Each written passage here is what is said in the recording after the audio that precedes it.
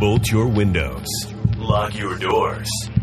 Check your closets. Look under your bed. And then prepare yourself. For it's another episode of Dark Knight of the Podcast. Whoa!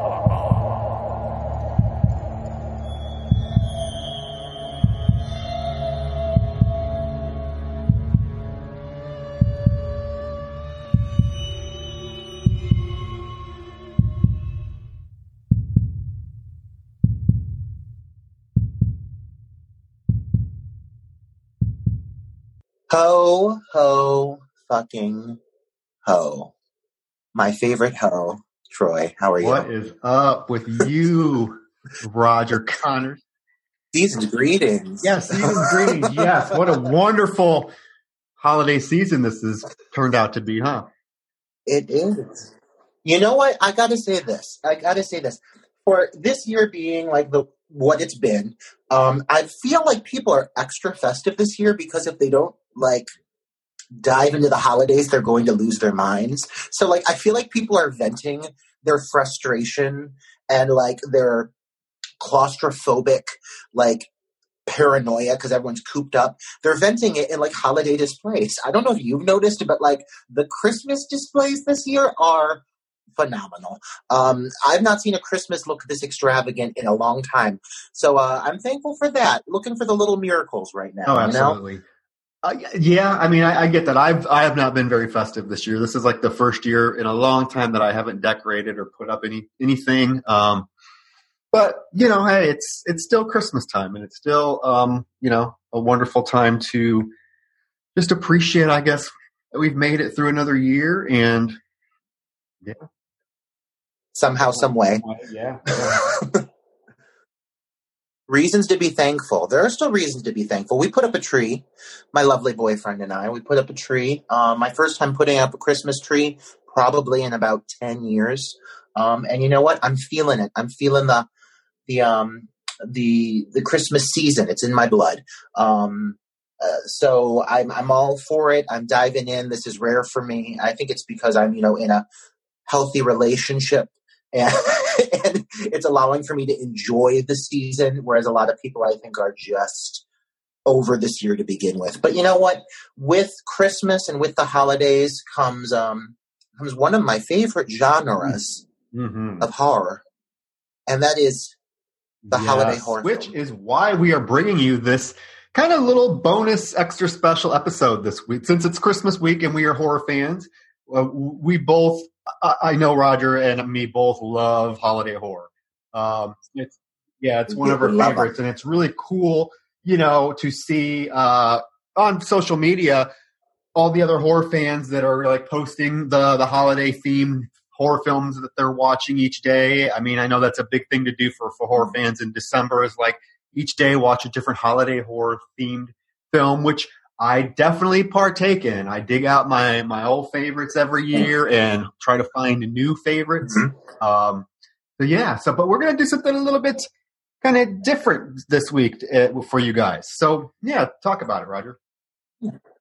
Yeah, I agree on that in saying that the holiday horror film is one of my favorite subgenres. Because I do love the spirit of Christmas, and I also love the violence of horror. And when you get those worlds to collide, the many gifts it gives. And the Christmas season is about gift giving, and we're going to give you guys some gifts today. Because one strange fact about Troy and I, one thing we share in common, it's very unique, is, aside from being podcast personalities, we are also filmmakers, and we both are known, and I say that we are known, not by many, but by the few that know of who we are. We are each of us known for our own unique holiday horror film. Troy is known for directing the slasher known as Mrs. Claus, originally entitled Stirring. And I am known for a film you may or may not have heard of, known as Mother Krampus 2, Sleigh Ride. It is somehow attached to a movie called Mother Krampus, which it has no relation to, and we'll get into that. It has no relation to Mother Krampus, but it is a Christmas horror film, and it does succeed in that. And that is one thing it is known for being both Christmas and horror. Other than that, it doesn't succeed at much, but we're going to talk about it anyways. So we thought it'd be interesting, since this is a season of success for both of us, to maybe discuss our individual projects, as well as the projects that have inspired us in this subgenre. Some of our favorite films fall under this subgenre, and it's going to just be really fun to talk about this, I think. So this is a little different. Troy and I are going to give you something, a holiday gift. Yeah, I think we're gonna share with you some stuff. If you guys have seen either film, Mrs. Claus or Mother Krampus 2, we're gonna share some probably stuff that you don't know or haven't heard, and make, like, behind the scenes of actually filmmaking. Because, a lot goes into putting these films together. And it's really interesting. Yeah, these two films, I think, were filmed around the same time, and they actually came out the same time. I think I can't remember if it was one of them came out a week before the other. I can't remember how it was. I can't remember if Mother Krampus 2 came out the week before Mrs. Claus did, or vice versa, but they came out virtually the same time. So it is really interesting. And if you watching Mother Krampus 2, there are some kind of interesting similarities to the film, to both films. Yeah, it's cool. The one cool thing about these films for us, and you and I specifically, and are getting to know each other, is, we were friends on social media, but like you said, we were working at these at the same time. We had these films come out around the same time. There's no way they could have really influenced each other or anything, because we hadn't met at this point. We just, what are the chances? We're both attached to these films that are, that kind of ended up, to a certain extent, defining our careers, at least up to this point. It was ironic, and it really, I think, helped define our friendship too, because it's something that you and I share. So it's going to be a lot of fun talking about this. Picking each other's brains, Yeah. So Troy, if you don't mind, I'm just going to jump into. I got a series of questions here that I've been aching to ask you, because we've never really talked about these projects in depth. But just diving right into it, Mrs. Claus, originally entitled Stirring. What was the inspiration for this? This was your second film, correct? Yeah. So what inspired for you to go this route after Party Night? What inspired this for you? My favorite horror film of all time is Black Christmas, the original Black Christmas. I even have a Black Christmas tattoo.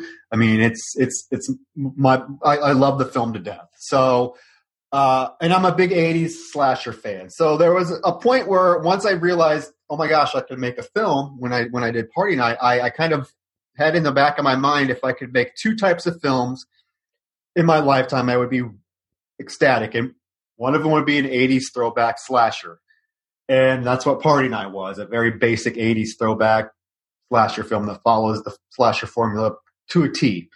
And then the other one was a Christmas-themed slasher film. So, yeah, so that's basically that. I just wanted to do a Christmas-themed slasher because, like I said, Black Christmas is my favorite horror film of all time, but I also love the more obscure Christmas horror films like To All a Good Night, Silent Night, Deadly Night, though that's not really obscure, but those types of films that are able to create, like you mentioned at the beginning, I think this is one of the reasons why I think Christmas horror is so appealing to me, because you take like the beauty, the peacefulness of the holiday season, the Christmas season, and then pair it with horror and gruesomeness. And there's just something about it that just is really uneasy, but also beautiful.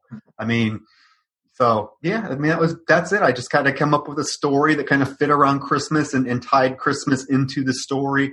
In a deeper level than a lot of, I think, other Christmas themed horror films do. I feel like with Mrs. Claus, Christmas definitely has something to do with the plot. There are other Christmas themed horror films that have come out, and we could talk about this at some point, maybe later, that I feel like they're called Christmas horror films, but Christmas really has nothing to do with the actual plot of the film. It's more like a set piece. So I wanted Christmas to be really important to Stirring Mrs. Claus when I was writing it and making it.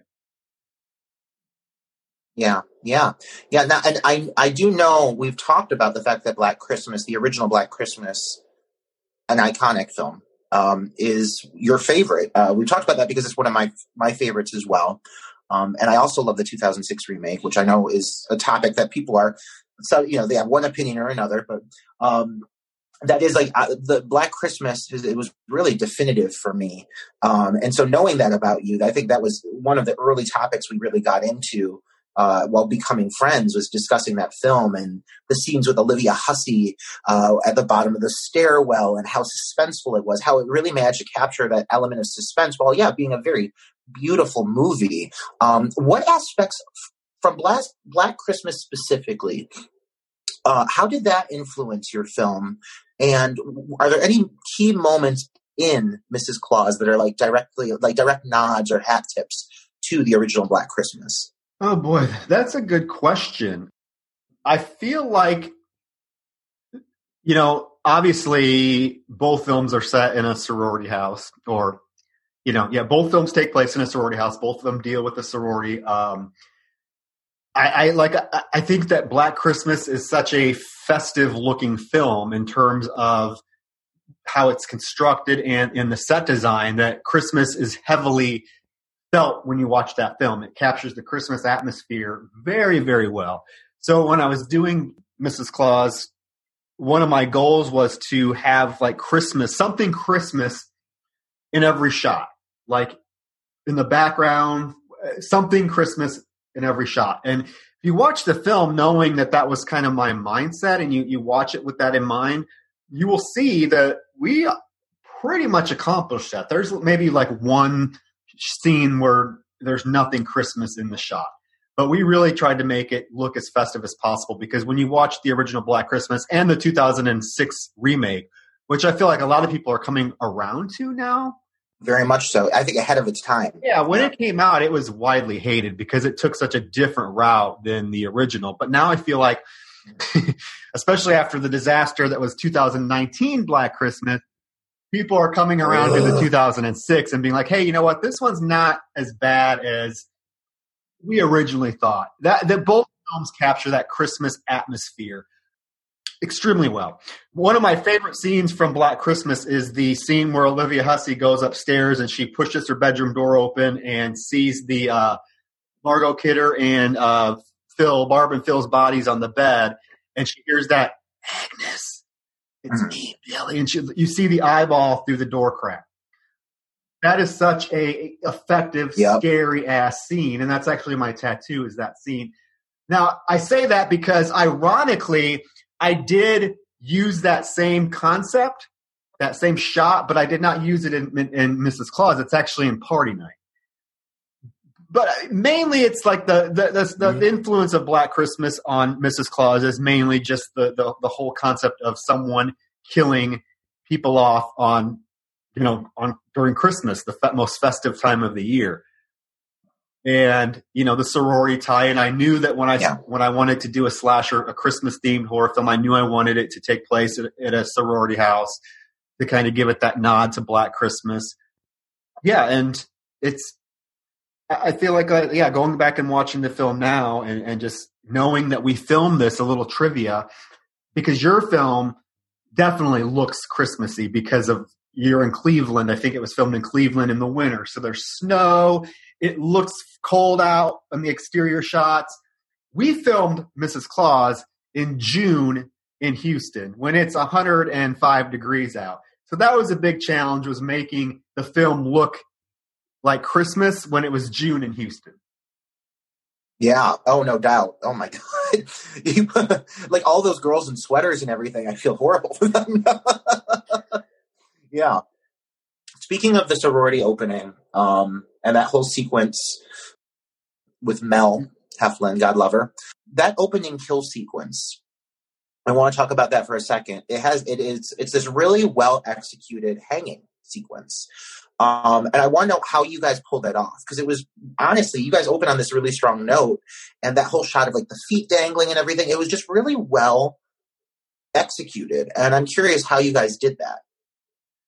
That was a challenge to do. Let me be honest with you. We not only pulling off the stunt with the actress, but also just kind of giving it, that's the one scene where there's actually snow. We had a snow machine, so there's snow blowing to make it look a lot more poetic than it probably should have been, but I'm really happy with how that turned out.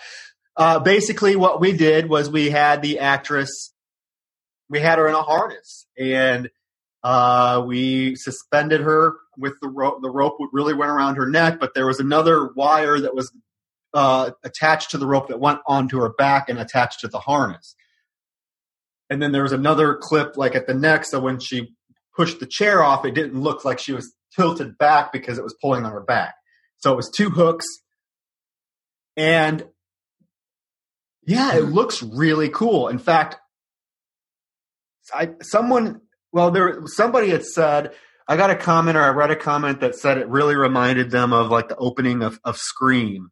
Something that has that impact and that kind of iconicness, which is really kind of cool to hear. Now, I would never compare this movie to Scream, but I'm just saying for someone to come up with that connection. So yeah, and you have to give major props to the actress Mel, because she jumped off that chair numerous times. And then we just used a little bit of CGI touch up to remove the metal wire, because you could see it. You could see the shoulder parts of the harness, and you could see the metal in the original footage, but we had someone CGI it out. Gotcha. Yeah, that's pretty seamless, to be honest. If you guys that's where CGI, I think, is its strongest, at least on this budget, is when you use it just enough to like remove a little bit of something or enhance something, and not depending on it. And in that sequence, I wouldn't know that there was any CGI. So that's impressive. Yeah, and I love the look of it. It's probably, of all the films I've done, that's probably one of my favorite just overall shots, is her whole hanging, because you get her hanging there in that bloody gown. You get the house in the background with the flashing Christmas lights. You get the snow falling down. It's just such a cool image, I think. Yeah. Yeah. So yeah, that's how we did it. A little harness we got for $30 at freaking Home Depot. I remember we took Mel to Home Depot and we're having her try our harnesses on in the aisle. I'm like, oh, which one's going to work? But yeah, it wouldn't have worked, I don't think, as good as if you did not have someone that had that I will do whatever attitude, because it was not comfortable for her. It wasn't comfortable at all. The first time she kind of jumped off the chair, she was scared to death that it wasn't going to work and that she was actually going to get hung. So yeah. She's a trooper. She's a trooper, man. She'll do whatever it takes. God love her. She's a good girl. And you worked with her again since, and I understand why, because she'll do whatever it takes to make a scene work.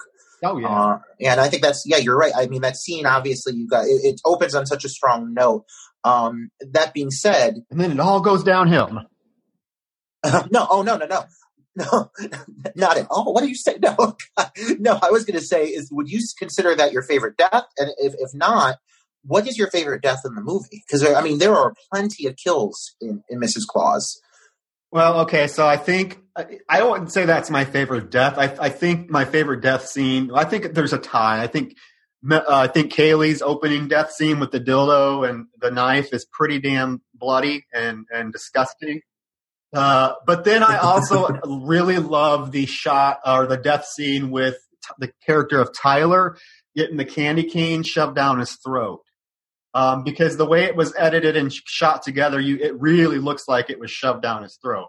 And if you're paying close attention, you see like a squirt of when the candy cane goes down, you see a squirt of blood shoot out of his mouth.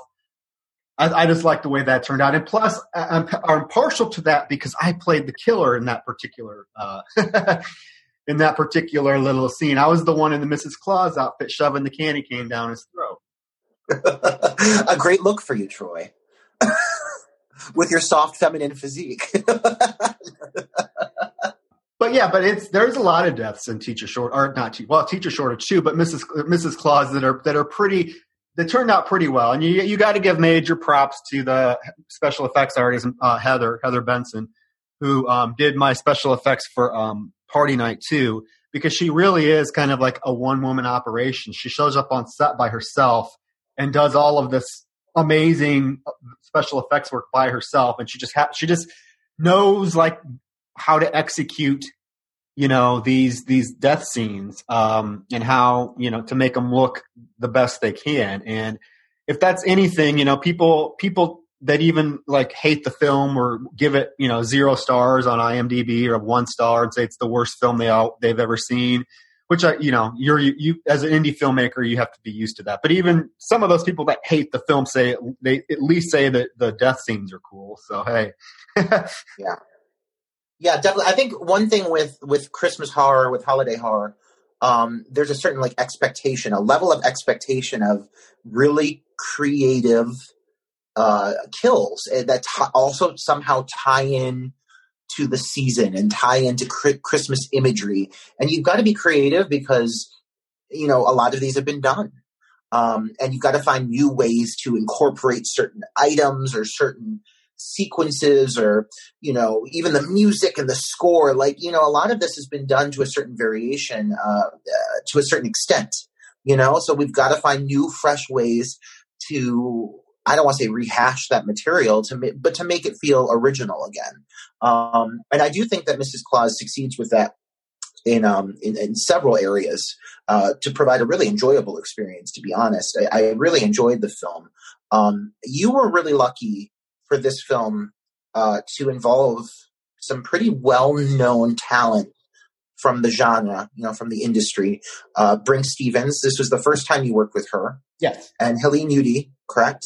Yes. And then both of them tied to classic, iconic films. How did that come to fruition? Like, how did that happen for you? This was the first time, really your first film that you incorporated name talent. How did that happen for you? Oh, I'm trying to remember, Roger. You're asking me something that was like, I think I had posted, I'm trying to remember. I had posted like a casting notice or something on social media. And I remember, well, to be honest with you, I wanted two kind of 80s horror actresses to play those roles. Because I just felt like it would be a real treat for horror fans to see, basically, especially with what at the end of the film, that it would be really cool to see two, well-known 80s actresses kind of tackle these roles. And I had a bunch of names that I reached out to, Adrienne King, Amy Steele, people like that, but it just didn't work out because they wanted to get their agents involved and go through all that whole process. And I just, being so new to the whole filmmaking thing, I just did not want to deal with that.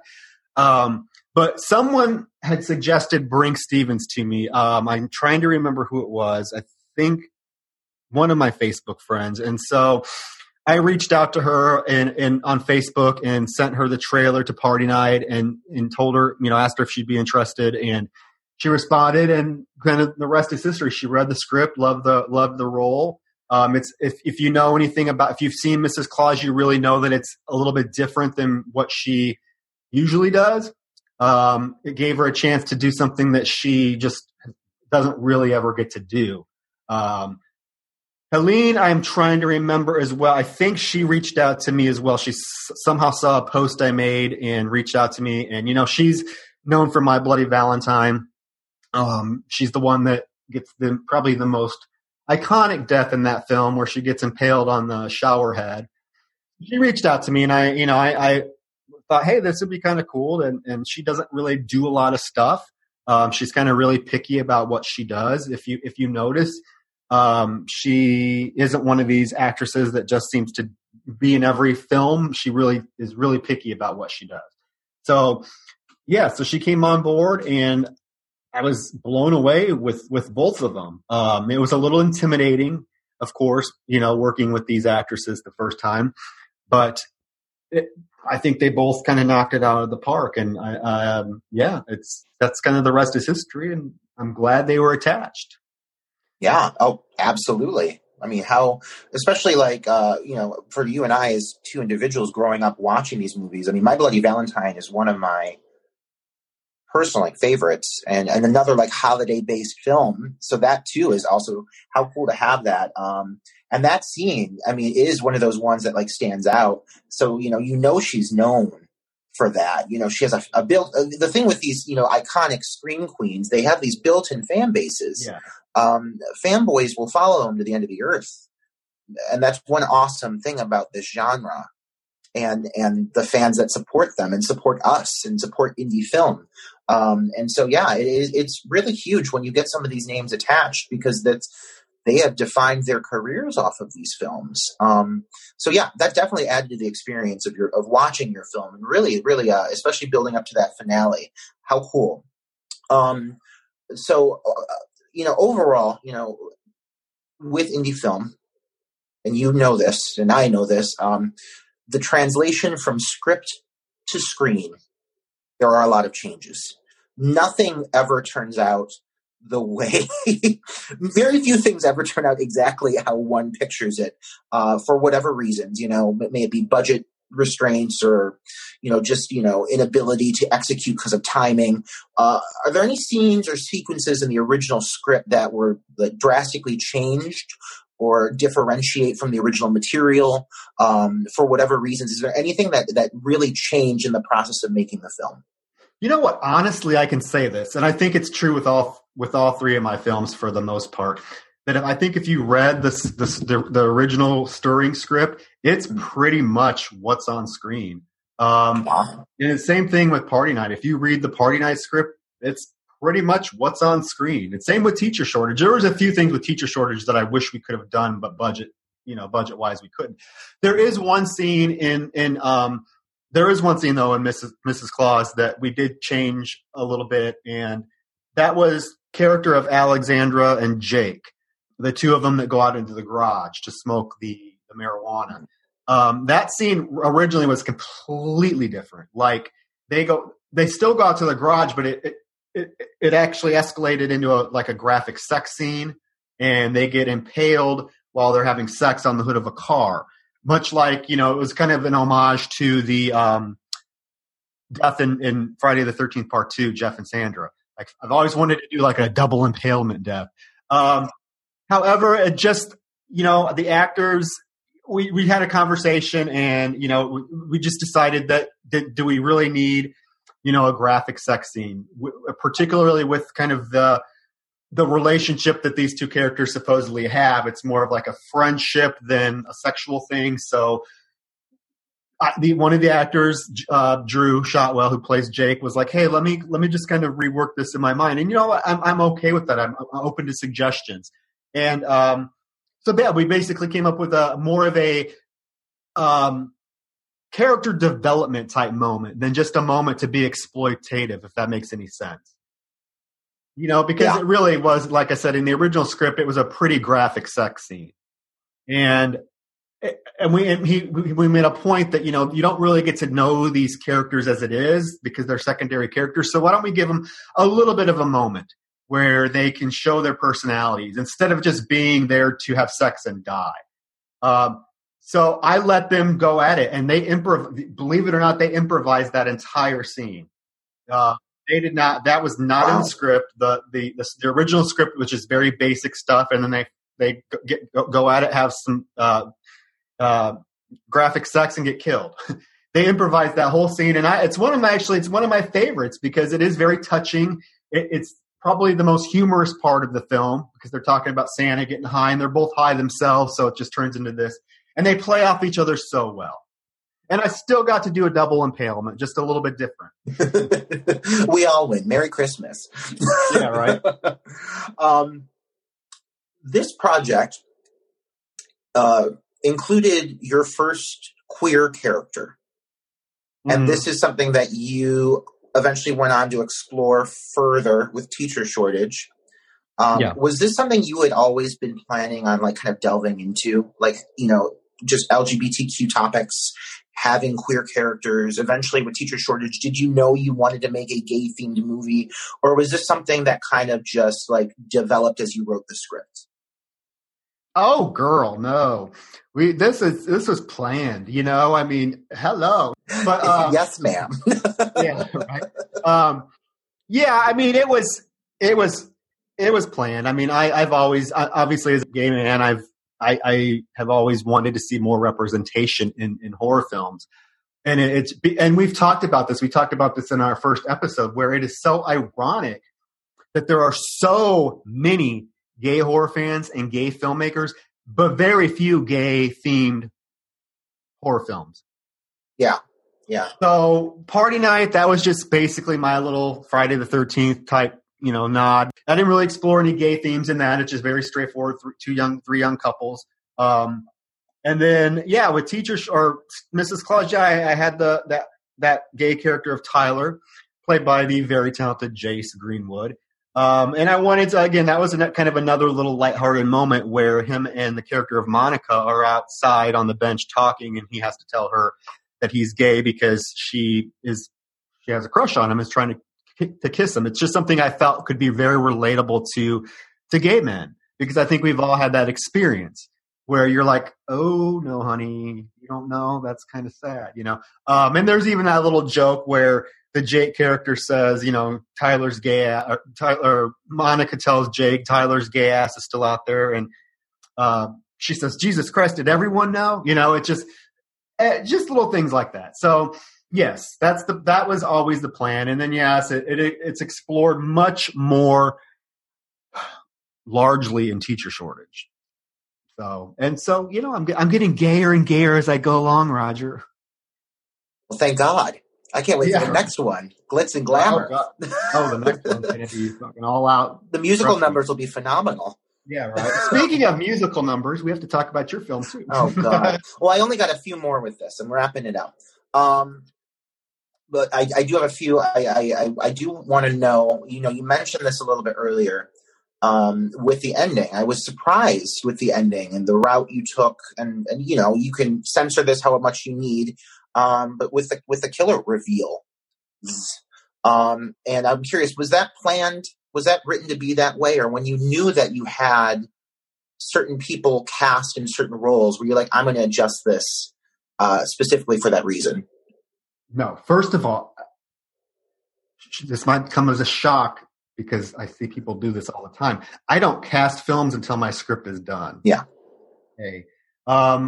And B, I kind of knew who the killer was going to be when I was writing the script. I'm also, and I don't know how, I might be exposing myself as some giant hack here, but I don't like sit down and draft out a script and do character backgrounds. I just sit down, I have an idea, and I start to write. Mm-hmm. I don't do a lot of pre-writing or pre-planning. I just let it go where it goes. In the when I was writing the script the first time, I knew the killer was going to be Mrs. King, mm-hmm. or no, Miss what? Hell, you know which character I'm talking about. Yeah. Because she's obvious.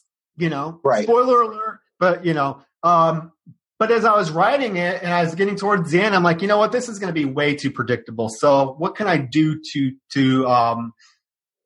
kind of give it a twist?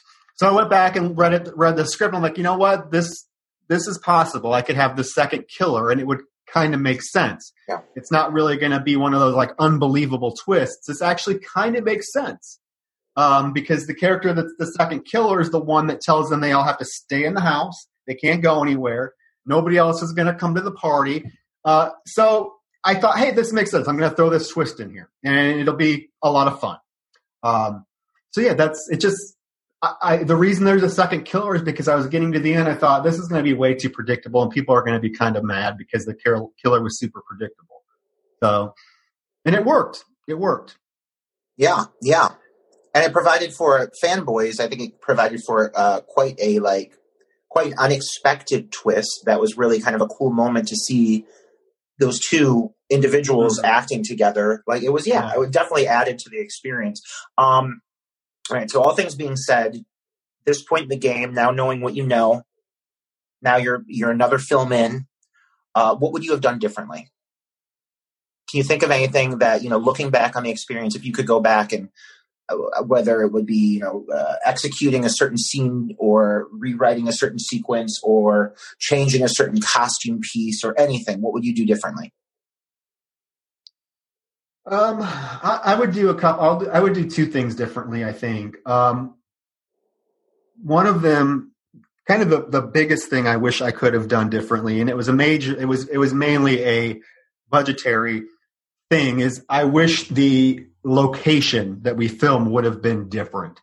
that it could have been much more resembling a actual sorority house.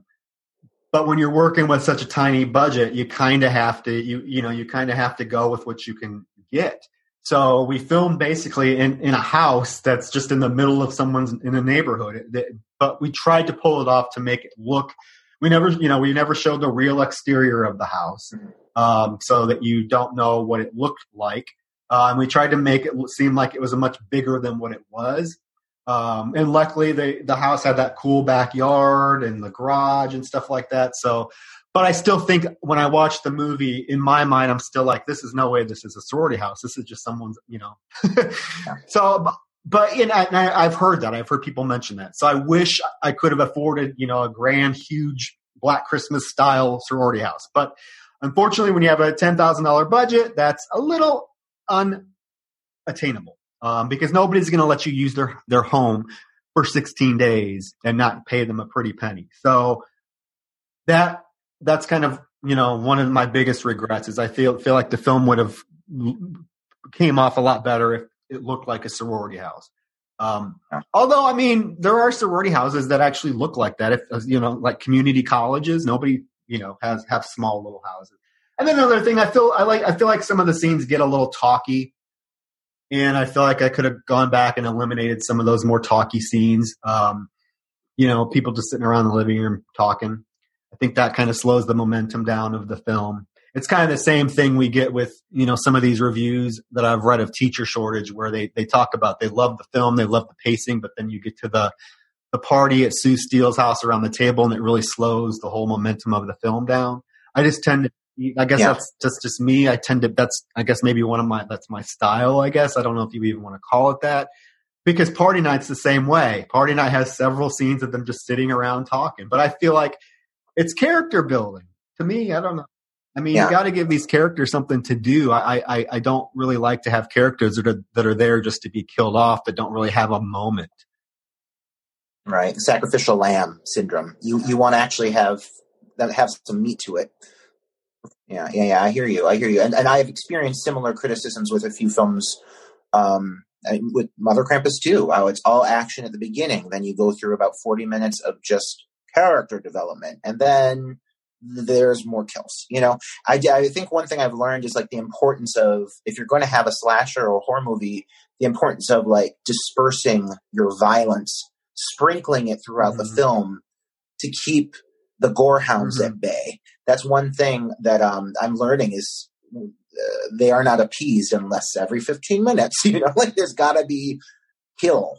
But that's difficult. It's hard when you're developing a script and you're trying to flesh out characters. It's difficult to go back and forth from violence to story and have it make sense. But hey, it's a learning curve. People have to think about that when you're constructing it. When you're constructing a script and you're working with a handful of characters, because like Mother Krampus too, there's not a terribly large amount of characters. Same thing with Mrs. Claus. Mrs. Claus probably has more characters than any of my films, honestly. But you still don't have that many characters. So when you're writing a script, you have to think about how are you going to get these characters alone to be killed, and it just kind of has to naturally flow.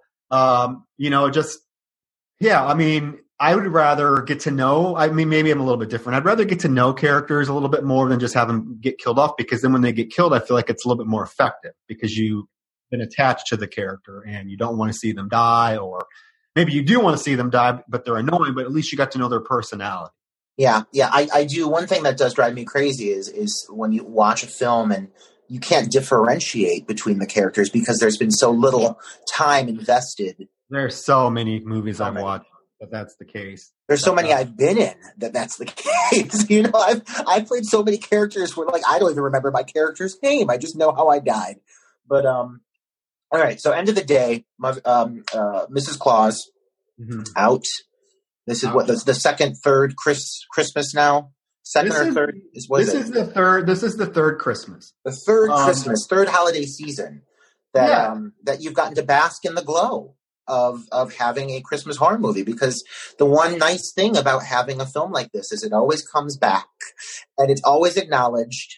It's on some list or someone's viewed it. You can find it hashtagged, whatever. What are the chances of getting a sequel? Well, you know what? A sequel is in the works. If anybody followed me on social media, you saw me post that cool poster for it. I know. That's why I asked the question. I knew the answer.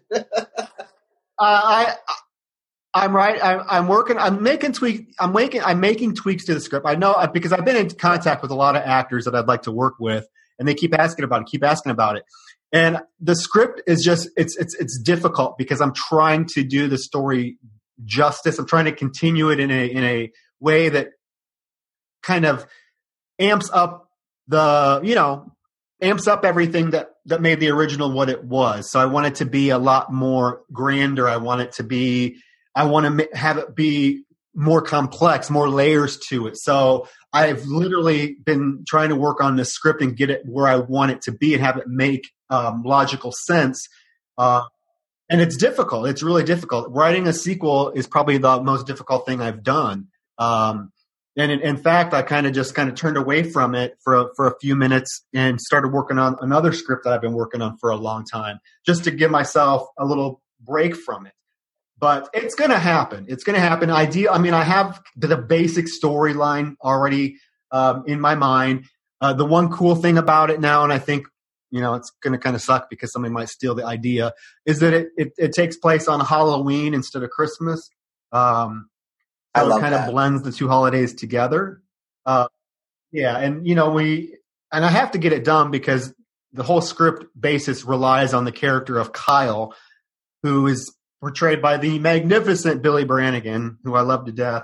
His character comes back. So I have to do it before he gets too old and doesn't look like he's like 50. And, then it could pull off that it was like a year later, because the story picks up about a year later when he returns to the campus. It's part of a fraternity, and just so happens that a lot of people have suspicions that he was the one that was responsible. He had more to do with the Mrs. Claus killings, as they're known now, than he originally let on. So there's a lot of people suspicious of this. See, you guys are getting the insight of what this could be about. A lot of people are suspicious of him, that he was more involved, especially with his girlfriend, Danielle, going missing. You'll find out kind of what happened with that whole thing. So there's a lot of people on campus that are suspicious of him, and it just happens that there's a big old Halloween party gathering taking place, and lo and behold, it's really popular at this college campus now for people to dress up as Mrs. Claus for Halloween, because why not? The killings happened here. The Mrs. Claus killer was here. So you get a bunch of Mrs. Claus lurking around, and then people start getting killed, and tons of red herrings, and who could be killing people this time and why? I don't know. My goodness, you heard it here first, folks. We just got the synopsis for Mrs. Claus 2. And I did not know that was coming. So thank you, Troy, for sharing such a meaty updates with us. We'll see how many people listen now because well, they're going to be knocking on the door asking to be part of it. Thank God, with Hollywood nowadays, with the magic of CGI, we can de-age all of your actors for a mere budget of several $1 million. All of these actors with their faces sandblasted, looking like marble, or the glory of prosthetics, all looking like they're 12 years old. But that's so cool, man. I'm so excited that you're doing a sequel. I love sequels. Just to see, you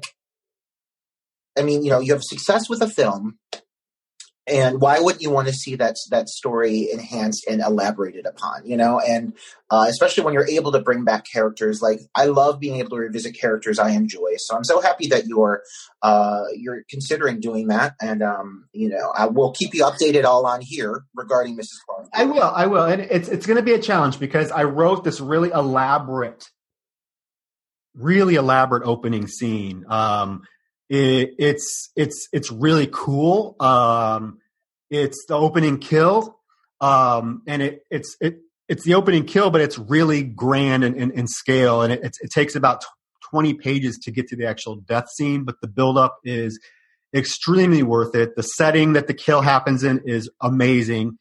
And I think it would get people really excited. But like I said, we just have to see, because there's still things like budget. raising the money and all that fun stuff. But if you haven't seen it, there's a Mrs. Claus 2 Facebook group that I started to kind of post news about the movie. I'll get the script finished. And you can go see go take a gander of the poster. Because it's really, really a good poster. I love the poster. Yeah. Casey Booth is the artist, and I think it blends what I was looking for perfectly. And that was Christmas and Halloween. Yeah, it perfectly captures that. Like, I got to say, one of the main draws I had in working with you was like right off the bat, your poster art is always like on it. And this is, I dare say, maybe my favorite. Yeah. Like, really it is. So, I mean, if it alludes to anything, like if the script is anything like the poster art, I'm on. Yeah, it's going to be a lot of fun. It's going to be a lot of fun. It'll be, with the sequel, you got to, it's the rules, it has to be, the body count has to be bigger, has to be more or less. Yep. So we shall see. But anyways, enough about that. We need to talk about the wonderful Christmas slasher fest that is Mother Krampus 2. Iconic. Well, the Christmas classic. But it's really fun. But Roger, you have to admit, it really is cool. And I don't care. No, but listen, it used to bother me. I will be 100% honest when people would comment and say that my film is trash or stupid, because I see people on Facebook post that they're watching Mrs. Claus, and there's always the inevitable someone random comments, "Oh, this movie sucked. It was so bad." Whatever. I don't care. Hey, at least people are watching it. They're watching it every year. It's so cool. I mean, that's the good thing about having a holiday slasher is people are going to watch it every year. Oh, dude. I just watched a video review. I just got to say really quick, this video review, these two guys who reviewed Mother Krampus 1 and 2, and like when they got to Mother Krampus 2, the one guy is literally like, I fucking hate this movie so much. And he just, but like his passion for it, like he was so invested, and they dove into all the reasons why. And in a way I was flattered, because I've never made, like, the fact that I can make somebody feel that much emotion, I'm doing something right. I had some kind of an impact on them. I love going to the IMDb every once in a while and just reading the reviews, and it's scathing. All right, let's go. Let's rip off the But you can't blame people, because these people are not used to movies that are made on a $10,000 budget. They're I remember at one post, somebody in one of the IMDb reviews of Mrs. Claus says, "Oh, this movie is worse. The worst horror. I thought Bye Bye Man was the worst horror film of the year until I saw this." I'm like, dude, okay, so you're comparing a film with a $5 million budget to my little $10,000 budget film. Perfect. I'll take it. But anyways, Mother Krampus 2, because I know people are just dying to hear about this film. Oh, goodness. I can't wait. Okay, so first thing I noticed, Mr. Connors, I didn't know you were, I know you were a director and an actor. I didn't know you were a screenwriter. But you have a screenwriting credit on this film. So is that in fact true? Yeah. Okay, so here's the deal, man. So I had worked with the director, Eddie Langell, like on numerous occasions. We go back to I was like, my first time I worked with him, I was 20. I turned 21 on his set for Voodoo Rising. So come around to Mother Krampus 2, and I wasn't originally involved in the film. The role that I ended up playing was originally it was meant to be for just girls. And so when he brought me on and cast me in the role of Athena and decided to take it the route he was taking it, he's not gay. He did DJ at gay bars back in the 80s. And so he has a knowledge, but he's like, we got to make sure she speaks a certain way, she talks a certain way, because the character, I mean, she's a cocaine addict, she's a drug addict, and a hooker, and a drag queen. So we collaborated and came up with this really specific character of this very not glamorous drag queen. She's sweaty and gross, but she's got a heart of gold. So it started off with me really working on her dialogue specifically, and I ended up writing a chunk of the film. The opening 15 minutes and the whole finale I wrote. The whole opening in the house, because we had to go back and do some reshoots, as you do. and we didn't have access to one of the actors. The actress that plays Dorothea. Scheduling, we just couldn't make it happen. So the whole thing with the escaped mental patient and the mask and that's me the whole time. I'm actually playing both the masked killer and Lady Athena. So there are scenes where there's a body double playing whoever I'm interacting with, and I fight myself in the film. It's very difficult. But yeah, so like those are my hairy legs, and we opted to like not do shaved legs because the character's in a mental institution. But you can actually see the back of my tattoo on my neck in one shot. But that was all I wrote, all those sequences, everything with the house burning, the fire sequence, I wrote that. Everything in the center, like the dialogue parts and all that was mostly Eddie. But I did write the opening 15 and the closing 15 minutes of the film. And then Athena's dialogue bits. Oh, that's awesome. Yeah, I did know, because I watched the film again last night because I knew we were doing this today. And I did notice the hairy legs this time. I'm like, oh my gosh, that's kind of cool. But we had a conversation about like what we wanted to do with that. We're like, well, she's in an insane asylum. Like she wouldn't be allowed to have razors. She would we opted to keep the legs hairy. We purposely did that. Yeah. Yeah. The openings. Yeah. That opening is pretty effective. I think with the opening slaughter of the poor family. It is really effective. So yeah, that's really cool. Speaking of Lady Athena Slay, that is such a, larger than life character. And I can't imagine that anybody that watches the film isn't intrigued or just like has a blast with that character. Because it really is, that's really the most charismatic, even though she's, foul mouthed and whatnot, I think likable character in the film. I like her little jabs at Dorothea, like when Dorothea says, "Oh yes, I have a broom," and Athena says, "Well, yeah, I bet you flew in on it too." It's just these little jabs she takes. Very engaging character. I've never seen. I mean, it's definitely a different type of character than I've ever seen you play before. So, how did you prepare for it? Is drag something you have experience with, Roger? Were you a big old drag queen in the 80s or the 90s in Cleveland, or what? Because you have a whole full-fledged drag number and everything in this film. In my early 20s for about 5 years, I did do drag. I did. Yeah, I did.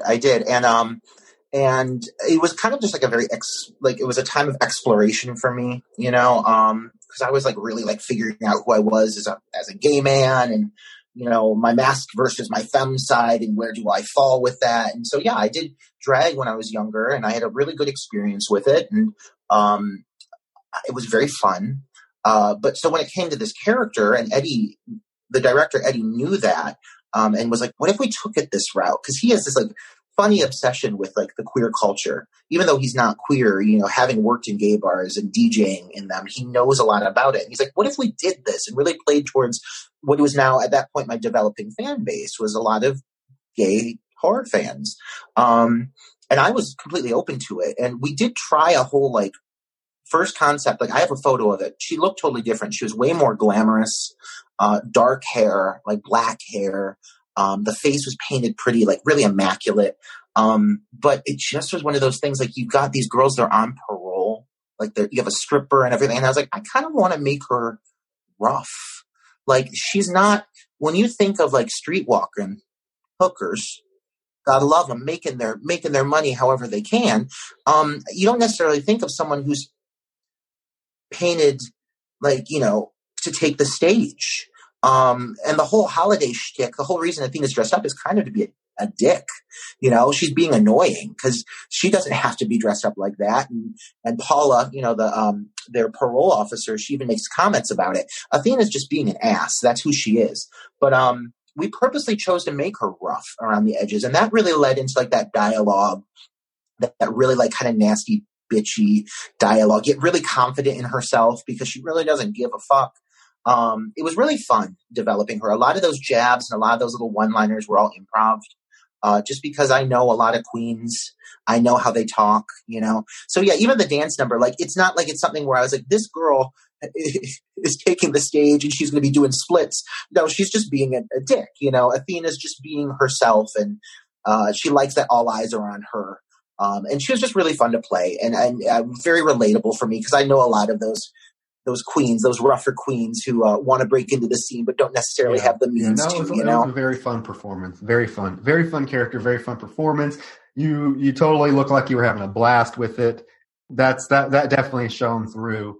What would you say is your favorite scene from the film? I would say in the sense of executing it, my favorite moment and probably my proudest moment from the movie, and because I just pulled this out of my ass, the fire sequence towards the end of the movie where Caitlin Newberry plays Victoria. And this was my Black Christmas hat tip, because I wanted to have something in it. And so that whole stairway sequence where she's like, Paula, she's screaming Paula, the house is on fire. Paula, where are you? That was very much the equivalent of the Olivia Hussey at the bottom of the stairwell. Please answer me. I was I want to capture. Any fan of Black Christmas is going to know that this moment is a wink to the audience. But that whole sequence, we literally created it with gels, with good lighting and a smoke machine. And I'm really proud of how it turned out. It looks, the effect looks better than it should have. With the sound effect of the crackling, and she's having to run upstairs because all the doors are locked. That building climax at the end of the movie, I think is one of the payoffs, and I'm really proud of that whole sequence. Yeah, it definitely gives the film definitely a higher budget feel to it, because you don't really see a lot of that in a film that has the budget that Mother Krampus 2 did. So yeah, definitely impressive. Looks cool. Executed very well. Now, just was this always meant to be a Christmas themed film? I mean, was that? Did you guys say, okay, we're set out to make a Christmas themed slasher, or did it just? Yeah. So originally, Eddie was planning this before I was involved. He originally was entitling it Sleigh Bells, and then there was another movie that was announced called Sleigh Bells, and then it changed to this movie. The Naughty List was the second, which was my personal favorite, because how with distro companies, you had the same thing. They changed it to Mother Krampus 2. We're in no way related to Mother Krampus 1, nor did we plan to be. We had no intention of riding on those coattails. And I know it even offended the filmmakers of the first film, and I get why. This literally was just a distro deal where after it was signed on, they just attached it to that film, and we were kind of thrown off by it. But whatever, it is what it is. But yeah, no, the original title was Naughty List, and then that went to Lady Krampus, because the distro company was we really want the term Krampus involved, and then they ended up calling it Mother Krampus 2. That just seems silly to me, because there's no connection to Krampus at all. And I really hope a lot of people listen to this, because there was someone on Facebook in one of the horror groups that posted. I don't know if you saw it or not. Maybe if you did, I think if you did, he posted that he was the poster of Mother Krampus 2. And this long rant about how it sucked, and the fact that it was trying to ride on the coattails of the first one, even though and I wanted to respond, hey, that was not the intention at all. Because I know, we've talked about this. And it's the same thing with Mrs. Claus. My distributor changed the title and then gave it very misleading artwork, much like your film has, very misleading artwork. That you would not know what the film was about. But yeah, so I was just curious. Yeah, I'm very thankful for the opportunity to get distro, as with any situation. But one thing that happens in a lot of, if you're a filmmaker and you're listening to this, that you lose a lot of control, at least on this level, because you're relying on these smaller distro companies to get your product out there. And in their mind, it's by whatever means necessary. If that means a title change, or that means poster art that is misleading, or I'd say more films. I have more films that I've been in that have had their title changed than not at this point, which is kind of unfortunate, because when you're creating this product, you have a vision. I'm sure with Stirring. Stirring is a great title. I completely get why you'd call it Stirring. I don't know why they wouldn't want to call it Stirring, but it is what it is.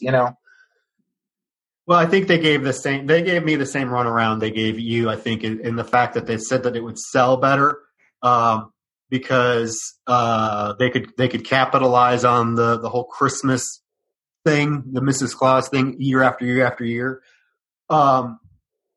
So I don't know. I mean, whatever. I mean, that's one thing people need to realize is once you sign with the distributor, you're giving them permission to change your title, change your artwork, and they're going to do it for they try to change artwork to Party Night to something very generic, and luckily they did not do it because what they were going to change it to was horrific.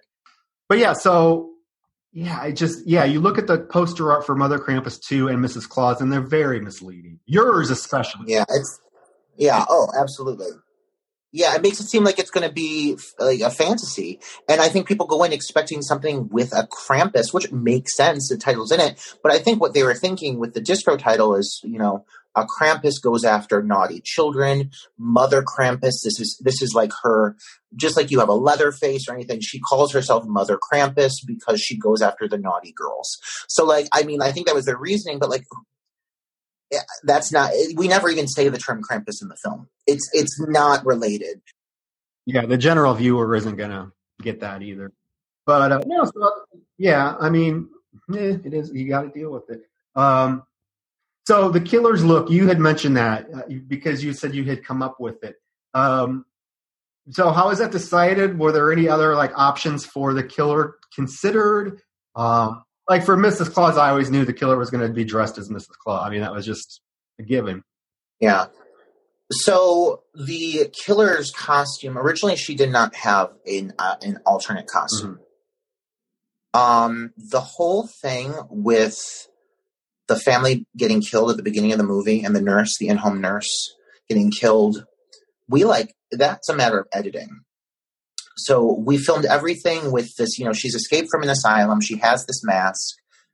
She comes in, she kills everybody. Then there's a sequence where she walks into the bathroom and you see her change. You see the mask go into the sink, and then you see a mirror shot. And it's literally we reversed this mirror shot to show her getting dressed, because originally it was her disrobing. We reversed it and made it look like she was changing into the clothing of the older woman she killed. That was a rewrite that I made, that whole thing, because that was not originally part of the script. We had to adjust things to make it work. So the mask was something that the director really wanted to use this mask. He had gotten permission from this company to use it, and he was just really sold on it. We've heard a lot of complaints that it looks too Michael Myers, which I get. I had nothing to do with the mask. I put together the escaped insane asylum. I got the hospital gown, the blue robe, the soot.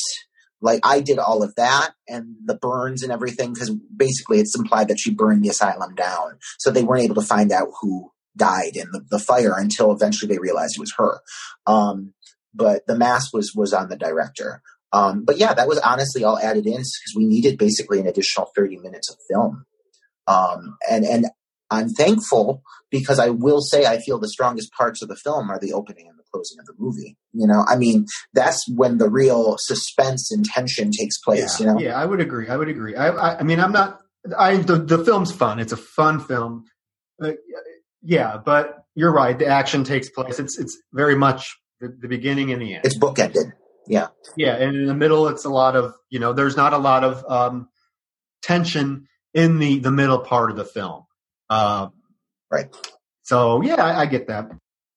How long did filming take? I mean, honestly, it took about probably 3 years because we went back and had to redo a lot. Yeah. We started filming it, I think 2014, maybe. And then obviously it came out 2018. So yeah, I'd say about 3 years. And then with final editing and everything. Yeah. I mean, we went back and did pickups for like I said, the opening and the closing. Those were both filmed separately. That whole finale with the upstairs, and we've purposely tried to find ways to tie everything with the girls in the house to the family in the house prior, so it didn't seem like it was shoehorned in. So when Victoria, is upstairs, she finds the body of the one girl, and it's a kind of decomposed. Or there's the scene where Tiffany, Tiffany Hilton, actress, she smells something, and she's like, "What is that smell?" And that was just something that was in the original dialogue. And I was like, well, that's the body. Let's make sure we use that room for where the older woman is killed. Because Paula and Victoria find the woman covered in maggots, the body, you know. So we had to find all these ways to kind of be like, let's be creative and make sure that the two stories, the family and then the girls, tie together and feel like a natural conclusion, which was difficult because it was, like I said, it was a few years later, but we made it work. Yeah, you did, because you would never know that it was filmed over a course of that many years. Yeah. Where, you know, Mrs. Claus was filmed basically in 16 days, all straight together, right in a row. Everything was done within that time frame. I'm so envious.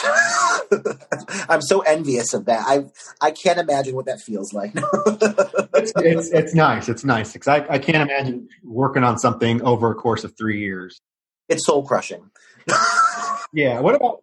So, I know it was filmed. You're from Cleveland. It was filmed in Cleveland. What about the locations? Were those houses that were like people like the director lived there, or? Yeah. You know, so that main house. So one thing about Cleveland is like I live in an area where like we have a lot of historical houses, beautiful historical houses, and luckily Michelle, the owner of the main house, lived in this beautiful home right in like the middle of the neighborhood where I was living at that time, and very generously let us film there. Michelle actually plays the in-home nurse, the one who gets killed in the beginning, who's cutting the chicken breast. But she generously let us film there. And that house is perfect. Like that house, it really is. The location adds so much to the movie. And we didn't really have to trick anything other than the basement. We used a different basement for that one sequence, but all the way up to the attic, that's all her house. And we did film an attic extension. We did film because her attic was just a bit too cramped, but like we did still show like the main flight in her attic, like that stairwell going up and everything. It's just very effective. So we were very lucky with that. Then Chrissy Coleric, who I've worked with on several films. She played Lilith Ratchet in The Curse of Lilith Ratchet, and she played Victoria's mother in a cameo in this film. She was the one that got us the homeless shelter location. And then, I mean, there weren't a ton of locations. There's that store sequence, which is like a cool queer store here in the Cleveland area called Dean Rufus House of Fun. And he let us film there because he's always all decked out for the holidays. So we thought that was perfect. But like, luckily, all these locations had some really awesome holiday decor. And we were able to really play them up and really make it feel festive, you know? Yeah, it looks great. Yeah, you're lucky there. Which is one of the reasons why I kept Mrs. Claus almost to one location, because it was June in Houston. So anywhere we would have filmed outside of the house, we would have had to have decked out in Christmas stuff. So that's one of the reasons why it stays in one location. Let me, I lost okay. So a couple more questions here and then we can is there anything that you would change about the film or your performance? You asked me this question. A lot. I mean, it was a very stressful process. There's a lot of things that like, you know, I know you've had to probably experience this as well, but like in the moment, when you're filming, there's a lot of things that just don't translate the way you want them to, and you have to work around it. And heads butts, and people disagree on things, and things are stressful, and you don't have someone forgot the right prop. Like, I mean, plenty of things have gone wrong on these sets, and this one was no different. And the one thing that was rough was like, you know, I often spin a lot of plates. I wear a lot of hats on these sets. And I've learned I need to step back with doing that. But with this one, like, I ended up taking a lot on my shoulders. And I feel like when you're doing too much and you're acting, it can affect your performance. So there's some things with Athena where I really love that I was given like the freedom to do certain things. And there's other areas where I was like, God, I wish I had more time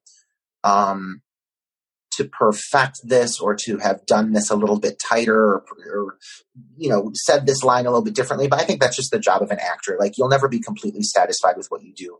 But, I mean, overall, Athena, I would say, has probably been also my, like, richest role in the sense of, like, people acknowledging her. I do get a lot of love. I get, like, if I get a message about anything from someone I don't know, if anyone's going to reach out to me, it's going to be because of that film. Most likely. I'd say 8 out of 10 times. And she's gotten a lot of positive feedback. And I know a lot of people like how queer positive it is because she's a drag queen, but like that's acknowledged, but she's also like one of the girls, like the girls love her. You know, she's like one of the one of the group. So I do appreciate that aspect. But yeah, I mean, even the aspect of I would have probably done a different mask and maybe if we had more time knowing what we were doing with the storyline with the killer, really tie that together a little bit tighter. And there were a few scenes that got cut that I wish would have made it into the final cut. But like, yet again, with timing, like, what are you going to do? But overall, like, I'm proud of the film. I learned a lot. I learned so much on that set, especially like ADing at times that like for all of the pitfalls and how rough it was at times, I'm appreciative of the experience. So it was still a payoff in the end of the day. But yeah, there's plenty I would have changed for sure. Well, yeah, that was one of my little notes is that I really liked the chemistry that you guys had together. The four girl characters had really great chemistry. I know you and Caitlin in real life are really good friends. So that probably helped. And it really is a queer positive portrayal because of the fact that you said that Lady Athena is just one of the girls. It very much is that way. They don't treat her any differently. She is really treated as one of the girls. And what's really interesting, and I thought this was a really kind of very positive touch, is even the killer, Dorothea, the killer, being this horrible person and this very judgmental person as she comes across, very like religious. She's quoting, scriptures and stuff like that. She doesn't even seem to have a problem with the fact that Lady Athena is a drag queen. She never really mentions it or gives it any jabs. She kind of treats her like she is one of the girls. She calls her darling. I mean, I thought that was a very smart route to go because I think a lot of films or a lot of filmmakers would have made the villain make snide comments about the fact that the character was a drag queen. You know what I mean? And it really didn't happen in this film. Yeah, we could have leaned a lot heavier into those criticisms. We do have that whole sequence with, like, towards the end where I wake up and I'm tied to the wheelchair, and she's like, I'm dressed like a boy. And that was really supposed to be like that, the furthest extent that we took that with her being like, this is how you're supposed to be. But we didn't, like, we could have gone way more toxic with that dialogue, and we opted not to because we knew that if any audience was watching it from me, it was likely a queer audience.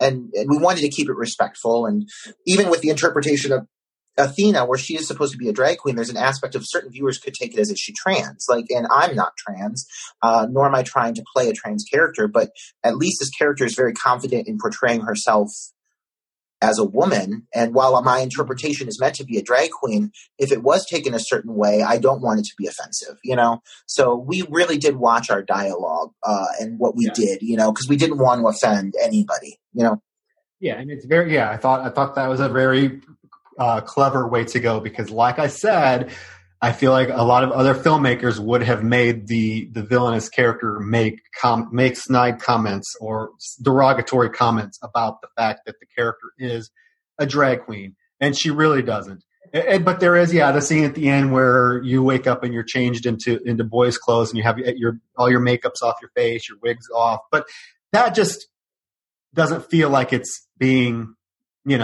demeaning or derogatory. It just, like you said, it feels like an extension of the villainous character and her personal beliefs, but it's not done in a mean-spirited sort of way. Right. So I appreciated that. But no, that's great. It's great we got to talk about these films and give people some insight into the Christmas classics that are Mrs. Claus and Mother Krampus too. Absolutely.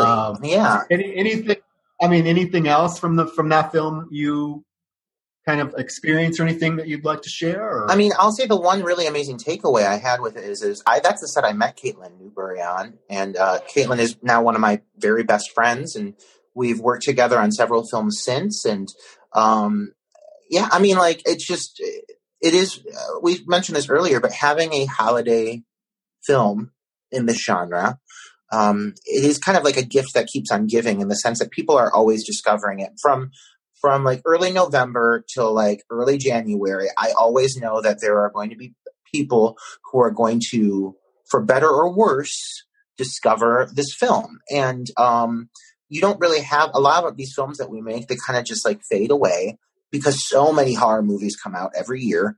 And unless you have one that really just hits a certain note, they kind of just get buried. But when it comes to a Christmas horror movie, you know it's going to kind of have a mini resurgence every holiday season. And I'm really thankful for that. And for every individual who's hated Mother Krampus 2, I know that there's been somebody else who's been like, I see exactly what they're trying to do with this, and I very much enjoyed it.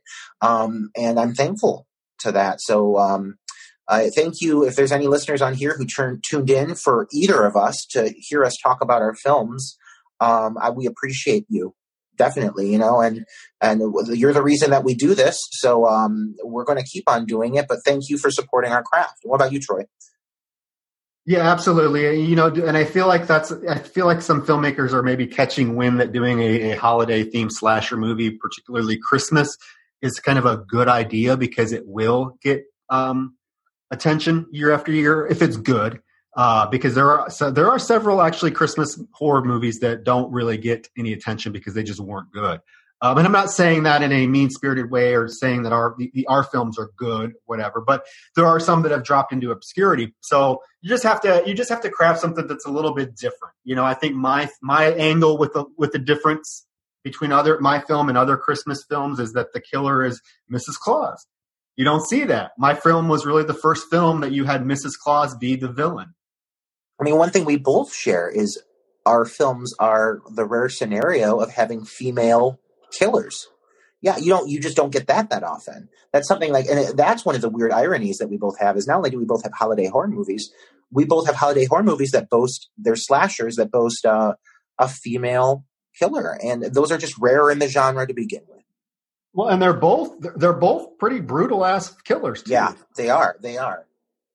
Before we wrap up, I really hope people tuned in and listened to this because I actually think it was very insightful. I learned a lot about you and your film, and I think it's very insightful. I think it'll give people maybe an insight into the whole process of making a film and what goes into it. But before we go, let's both give maybe 5 recommendations for holiday horror films that people should watch. And we both know, let's not say Black Christmas because we both know we would say that. So what are some Christmas-themed horror films that you think fans absolutely need to check out? All Through the House. Oh, my God. Yes. Okay. Todd Nunez. I love that film to death. I actually had the pleasure of seeing that film on a big screen. It was in Peoria, Illinois, back in 2016. And it played at a film festival called the Drunken Zombie Film Festival, which is, I don't even know if it's still around, but it was at a huge theater, and I saw it on the big screen, and I was engrossed. That is a film. Yes, please check it out. It drips Christmas atmosphere. It's brutal. The killer looks awesome. There are so many nods to other Christmas-themed horror films. I know the fact that Todd Nunez is a huge Christmas horror fan himself.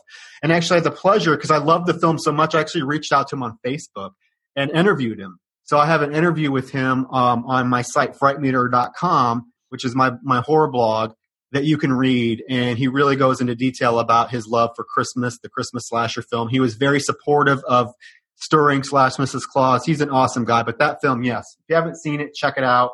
An amazingly creepy performance by Melinda Kierig. So that's a great one. Yeah. Probably my what about you? Favorite Christmas-themed slasher that has come out in the last several years. Okay, so I will say one that really intrigues me, and I mentioned it earlier, but I don't think enough people have seen it, is To All a Good Night, directed by David Hess. I think it came out in 80 or 81, and it's the first, if you don't count the and All Through the House segment that was on the Tales from the Crypt, it's the first real killer Santa Claus movie out there. And it's quirky. There are a lot of things about it that are just odd. It has this kind of odd ethereal feel to it when you're watching. Have you seen it? To All a Good Night? I've not seen it. Maybe it has to be in one of our episodes. Absolutely. You keep opening my eyes. But it takes place at a sorority house, and where it opens very similarly to Prom Night. And then you flash forward a few years later, and the girls are staying at this weird, odd-looking sorority house for Christmas break, and their boyfriends fly in on an airplane, which is odd, and to spend the weekend with them. And someone in a killer or a Santa Claus suit starts killing them off one by one in very gruesome ways. But you have to watch the Blu-ray version because the original VHS version is just so dark you can't see anything. But yeah, it's really good. It's really a cool film. I'm adding it to my list as we speak. Yeah, it inspired, there's a lot of stuff from it that inspired Stirring as well. Okay. I mean, you keep introducing me to these titles I'm falling in love with, so I trust you. I'm going to say the Silent Night, Deadly Night remake from 2000. What was it, 2016 maybe? I don't know. It came out a few years ago. I thought it was a really well handled remake. I'm not always huge on remakes, but I thought it was brutal. I thought it had some great performances in it. I thought Malcolm McDowell was very over the top, but I have no issue with that whatsoever. Have you seen that one? Oh, I've seen it. I love that one. I think it is, honestly, I think it's one of the better remakes out there. I love the fact that the director, I think, is Stephen Miller? I believe Steven somebody, but I love the fact that he did something. He took the concept and did something completely different with it, but also gave lots of nods to the original film. Mm-hmm. Absolutely. You still get the whole deer antler impalement. But it's fucking brutal. That is for sure. There's that scene that still gets me every time where he puts the girl in the wood chipper. Oh my God, it's so gruesome. Or what about the full-on axe head split where you literally just see the head, you see the most amazing head bust I've ever seen in my life. Yeah, the gore in that movie is really great. And is it Marley Shelton? No, it's not. Who is that? No, it's Jamie King. Jamie King. I always get them confused. Yeah. Jamie King is becoming kind of like her own little scream queen with some of these last titles she's had. She was because she was in the My Bloody Valentine remake too. She was, and then she was also in The Tripper. She was the lead in that. But so she's great in this film. I think she's actually great. And it's just a great cast, great Christmas imagery, brutal deaths, the death of a child, that girl who gets tasered, just everything you could ask for, and a bag of chips. Let me think. One more that I would recommend is from 2008 called The Children. The Children. And it's about a couple of families that gather at a house for Christmas. And basically, I'm trying to remember because it's been a few years since. This is really gruesome too. There's some sort of, one of the kids goes in the woods, I think, and comes back and is really, really sick. And basically what has happened is he caught some sort of virus or something that makes kids kill. So the kids start killing off their parents at this remote house. And it's very fucking gruesome. I mean, these kids are brutal, and it's so horrific to see little kids, 8-year-old kids killing their parents in such horrific damn ways. The one kid shoves a crayon in his mom's eyeball, and it's over the top bonkers, and it has kind of a bleak ending, but it's one that I don't see talked about a lot, but it doesn't necessarily drip the Christmas atmosphere that you maybe would expect, but it is very snowy. It is Christmas time. And you have these little fuckers that are just brutally killing their parents. And there's some really effective scenes. So that's one you should check out. I think it was one of the 8 films to die for. Remember when they did that series? Yeah. Yeah. I remember hearing this title too, because I was reading on the list of, this makes me sound like I'm a sick human being, but I was reading a list of films about children who kill. And that was mentioned. And I love seeing a child kill. So I'll have to watch it. And then the last one I want to throw out, and I'm blanking on the title, and I don't know why. It's on Netflix. It's pretty recent. It's a film about a girl who is babysitting a boy during the Christmas season. What is it called? Better Watch Out. Better Watch Out. I knew it was another line from a Christmas song. I really enjoyed it. I watched it not during the Christmas season. I just watched it because it was available and I'd heard good things. But I was really pleasantly surprised by the twist. And again, some really great performances and some brutal sequences. But that one I found very fun. Yeah. I like that one. I watched it recently. And, you know, what's funny is I did not know that it was maybe as of a divisive film as it is, because another queer-themed horror podcast covered it recently, and they got into something that I personally never even thought about when I watched the film. So I'm not going to really get into what it is, but it has to do with misogyny and that sort of thing because of what happens in the film and why it happens. I just never thought about it that way. I just thought it was like, oh, this is kind of a fun little, film. But I guess there's people that think that it's not so fun and is triggering. But yeah, the twist is cool. There's that cool Home Alone death that is pretty brutal. Yeah. That's one though that I don't think that when I mentioned this at the beginning of the podcast, I mentioned the fact that there are Christmas themed horror films that necessarily aren't Christmassy. And I think that's one that doesn't really use Christmas as a plot device, but more as a set piece. Because this film really does not have anything to do with like Christmas at all. Christmas is not part of the plot. The story just happens to take place on Christmas.